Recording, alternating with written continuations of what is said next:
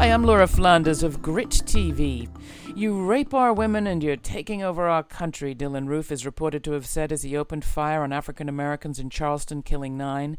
His claim to act in women's, which is to say white women's defense, is as old as white male supremacy itself, and it's been refuted for just as long.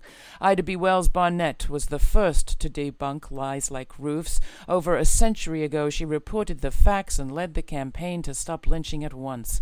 Jessie Daniel Ames, a white single mother of 3, responded to the call.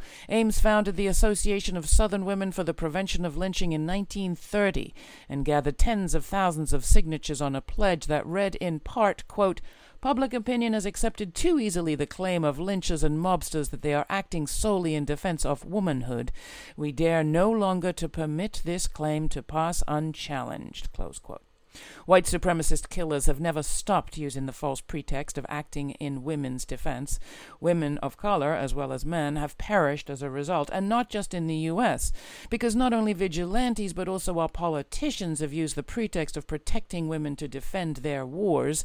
In my lifetime alone, from the invasion of Grenada to rescue white female medical students to the invasion of Iraq, there's not been a war of empire that wasn't waged in women's name, to devastating result on women and men alike.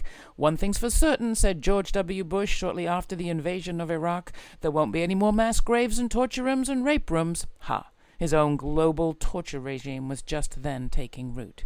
The interests white supremacist patriarchal killers serve are their own. Self-appointed watchman George Zimmerman and killer policemen Daniel Pantaleo, Dante Servin, and the rest do not serve or protect people in peril. They put us there, as do our packed prisons and jails and all the rapacious businesses that make pathological private profits of public pain.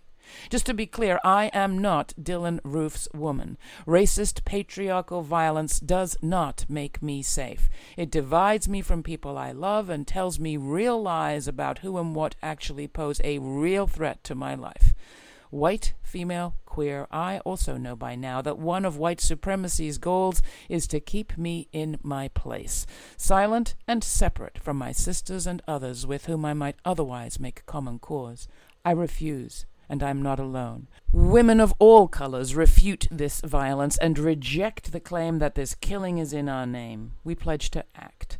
A statement is right now being finalized. If you want to sign up or find out more, write to me, Laura@grittv.org. That's Laura, Laura, @grittv.org. And thanks.